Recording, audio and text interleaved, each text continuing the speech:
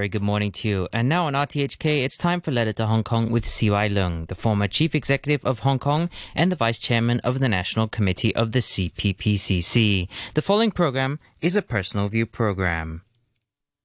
Dear Joe, greetings from Hong Kong.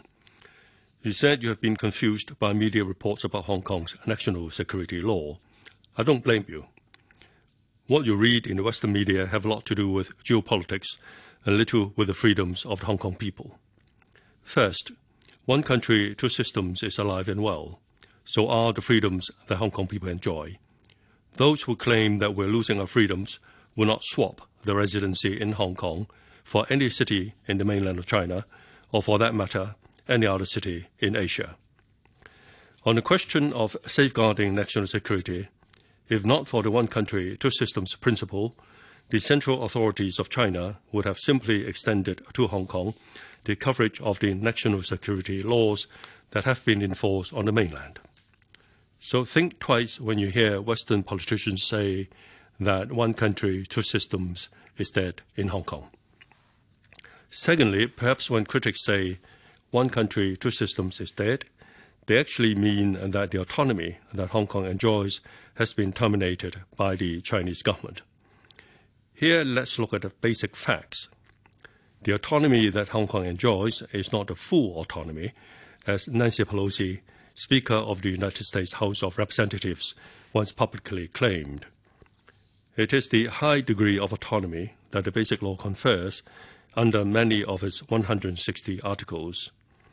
And so far, no one in Hong Kong or elsewhere has alleged that the enactment or the substance of the national security law breached the Basic Law. I know this question has been asked. Why did the National People's Congress pass the law for Hong Kong by passing the Legislative Council? Is that not taking away the autonomy of Hong Kong?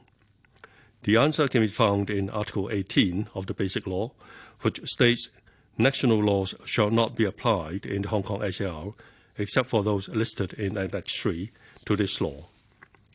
The laws listed therein shall be applied locally by way of promulgation or legislation by the region, unquote. The key words are promulgation or legislation. The national security law has taken the promulgation route. Without going as far as accusing the Chinese government of breaking the Basic Law, some foreign governments have pointed their fingers at the 1984 Sino-British Joint Declaration. Let us then look at the Joint Declaration. There, one of the articles states as follows: the above stated basic principles of the People's Republic of China regarding Hong Kong and the elaboration of them in Annex 1 to this Joint Declaration will be stipulated in a Basic Law of the Hong Kong Special Administrative Region, unquote. Simple logic tells us that insofar as the Chinese government's basic policies regarding Hong Kong are concerned, there can be no breach of the Joint Declaration because there is no breach of the Basic Law. Let me stay on the Basic Law for a while longer.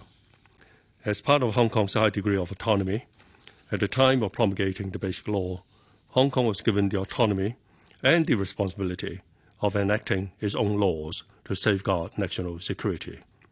This is found in the well-known Article 23, which starts with the words, "The Hong Kong Special Administrative Region shall enact laws on its own to prohibit any act of treason, secession, sedition, subversion against the Central People's Government, etc."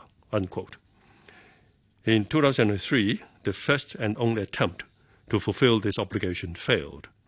Since then, the often used filibustering tactic of the Pan-Democrats meant that any attempt by the Hong Kong SAR government to enact Article 23 laws would inevitably fail.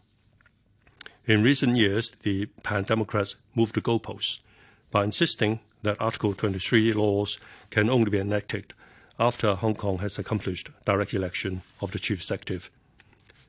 Indeed, as you remember, when I, as the Chief Executive, tried to reform the electoral system in that direction, the goalpost was moved yet again.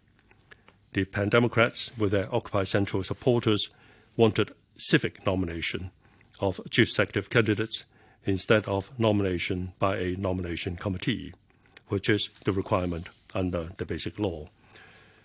They also wanted to do away with the power of the central government in appointing or not appointing the elected candidate. So for 23 years, Hong Kong did not utilize its autonomy to fulfill its national security obligations. In the absence of such laws, we have seen in recent years increasing threats to national security, particularly threats to the integrity of Chinese sovereignty over Hong Kong. Both the Chinese government and the people on the mainland are rattled. Hong Kong, as a whole, was seen as abusing its high degree of autonomy and allowing itself to be used as a base and recruitment center of subversion. Such people as Jimmy Lai, who claim that they are being targeted by the national security law, label themselves as leaders in a pro-democracy movement. So let me say something about the nature of democracy in Hong Kong. Hong Kong is not a country. We are a city. But the powers vested in the chief executive are much broader compared to those held by mayors of London, Tokyo, and New York, for example. Where do the broader powers of the Hong Kong chief executive come from? Not from the Hong Kong electorate. By appointing the elected candidate as it sees fit, the central government confers onto the chief executive additional powers. So it is the combination of the two mandates, one from the Hong Kong electorate and the other the Chinese central government, that gives the chief executive wide-ranging powers, and Hong Kong the high degree of autonomy. The Pan-Democrats wanted to remove the central government from this equation and maintain the powers of the chief executive. This is not democracy. It is secession by any definition. Are there other signs of relegating Chinese sovereignty over Hong Kong? Yes. The most recent example was the attempt to frustrate the coming into force of the national anthem law. Filibustering by the Pan-Democrats wasted months. The goal was to frustrate the passage of the bill all the way into the summer when Leung would finish his term. Now that the law has come into force, what's next? The opposition, ironically, has been as rowdy and apple-daily as anti-China as before, despite the claim of being targeted. Roy Kwok Chun-yu, a vocal Leung member of the Democratic Party, happily declared that he had bought a brand new apartment for over 10 million Hong Kong dollars and would soon move out of his public rental housing unit. I'm glad that the 5 million Hong Kong dollars income that he will have received by the end of his 4-year term as Leung member has been put to good use. Of course, he is not alone in the market. Recent offers by real estate developers have done very well. So much for the end of Hong Kong. You should be confused.